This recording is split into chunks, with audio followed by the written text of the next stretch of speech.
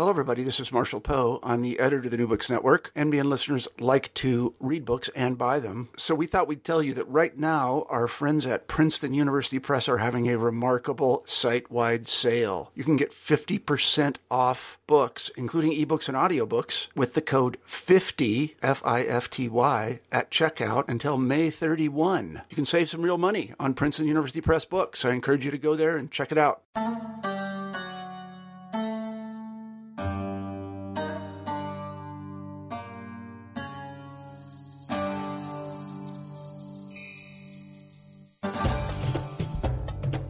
Welcome to another episode of New Books in Islamic Studies. I'm your host, Elliot Bazzano. For every program, we choose a new and exciting book and chat with the author. Today, I have the pleasure of...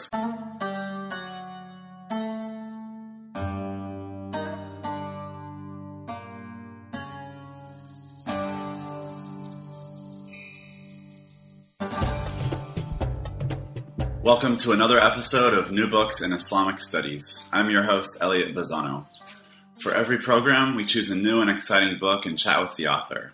Today, I have the pleasure of speaking with Michael Muhammad Knight, Assistant Professor of Religion and Cultural Studies at the University of Central Florida, about his provocative and super fun book, Tripping with Allah, Islam, Drugs, and Writing, published by Soft Skull Press in 2013.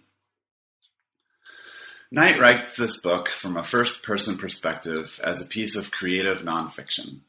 The book includes a liberal amount of swearing and sexual references, and Knight's writing style is raw, sometimes jarring, but smart and sophisticated.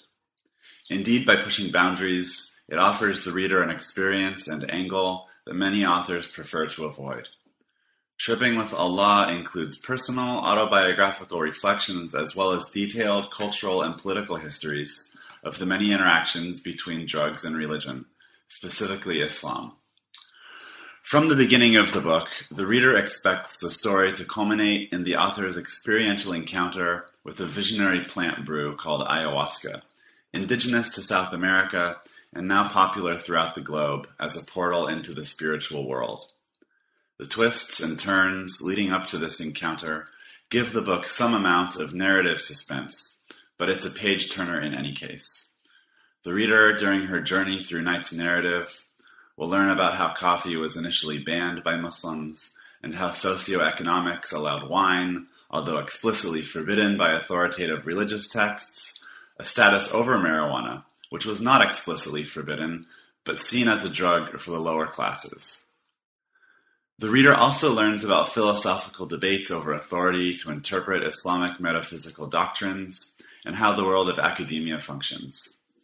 That the book's subtitle includes writing makes itself clear throughout the text as well, and readers who enjoy reflecting on the recreational as well as existential dramas of written language will find themselves gripped by Knight's process.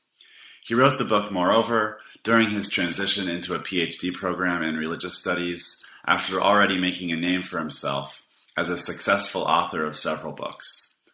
Because of the liminal space from which he writes Tripping with Allah, as well as its artistic precision, the book should appeal to broad audiences and Islamic studies specialists alike. I hope you enjoy the interview, and without further ado, here's my conversation with Michael Muhammad Knight.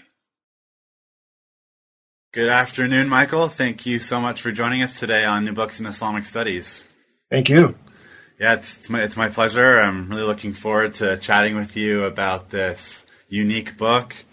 And our tradition here at New Books in Islamic Studies is to ask authors to share a little bit about how they got interested in the topic. And I think your story may vary a bit from many sort of quote-unquote academic stories, but anyways, we're all unique. So what is it that initially drew you to this field of Islamic studies? Wow. It started out as me search, which I think goes for a lot of us. I was an undergrad dropout, just doing kind of a starving writer endeavor. And I was working on the 5%er community. I was doing research with them, making a lot of trips to New York, building with the gods. And I wasn't doing that as an academic. I think I saw myself more in the vein of, Hunter S. Thompson, participatory journalism kind of thing. But I ended up stumbling into the American Academy of Religion conference and giving a presentation on the Five Percenters. Really, again, not having a 4-year degree, not knowing how any of this worked. It just so happened that, this tremendous scholar and friend, Laurie Silvers, vouched for me and introduced me to that world. And, I found myself presenting at the American Academy of Religion on this community. Ended up going to dinner with the Islamic Studies people, the annual thing that we do in different versions over the years. I found myself at that dinner, and someone pointed at the room to me, like at the crowd of people, and said, none of these people could hold down a regular job. They're good at getting obsessed with things and writing about them and reading about them and talking about them. And that's really the only things that their brains are equipped to do. And that's what my brain is equipped to do. It sounded like a dream to me. And it had never occurred to me that was a life and that was a professional choice. I kind of fell out of school. I didn't know what I was doing. I didn't know why I was in school. I was just kind of drifting. And it was really just Laurie Silvers opening that door for me and vouching for me so that other smart professional people would vouch for me and open doors for me. And really, I mean, this is the dream for me, just get obsessed with stuff and write about it and talk about it. It was kind of an accident, Yeah. So you had written several books actually before you began graduate school in Islamic studies. Is that right? Yeah. It wasn't the necessarily the most strategic move for this career path, but that's how it worked out. So, well, we'll get into the meat of the book shortly, and you can comment on how it relates to as well as departs from other projects you've worked on.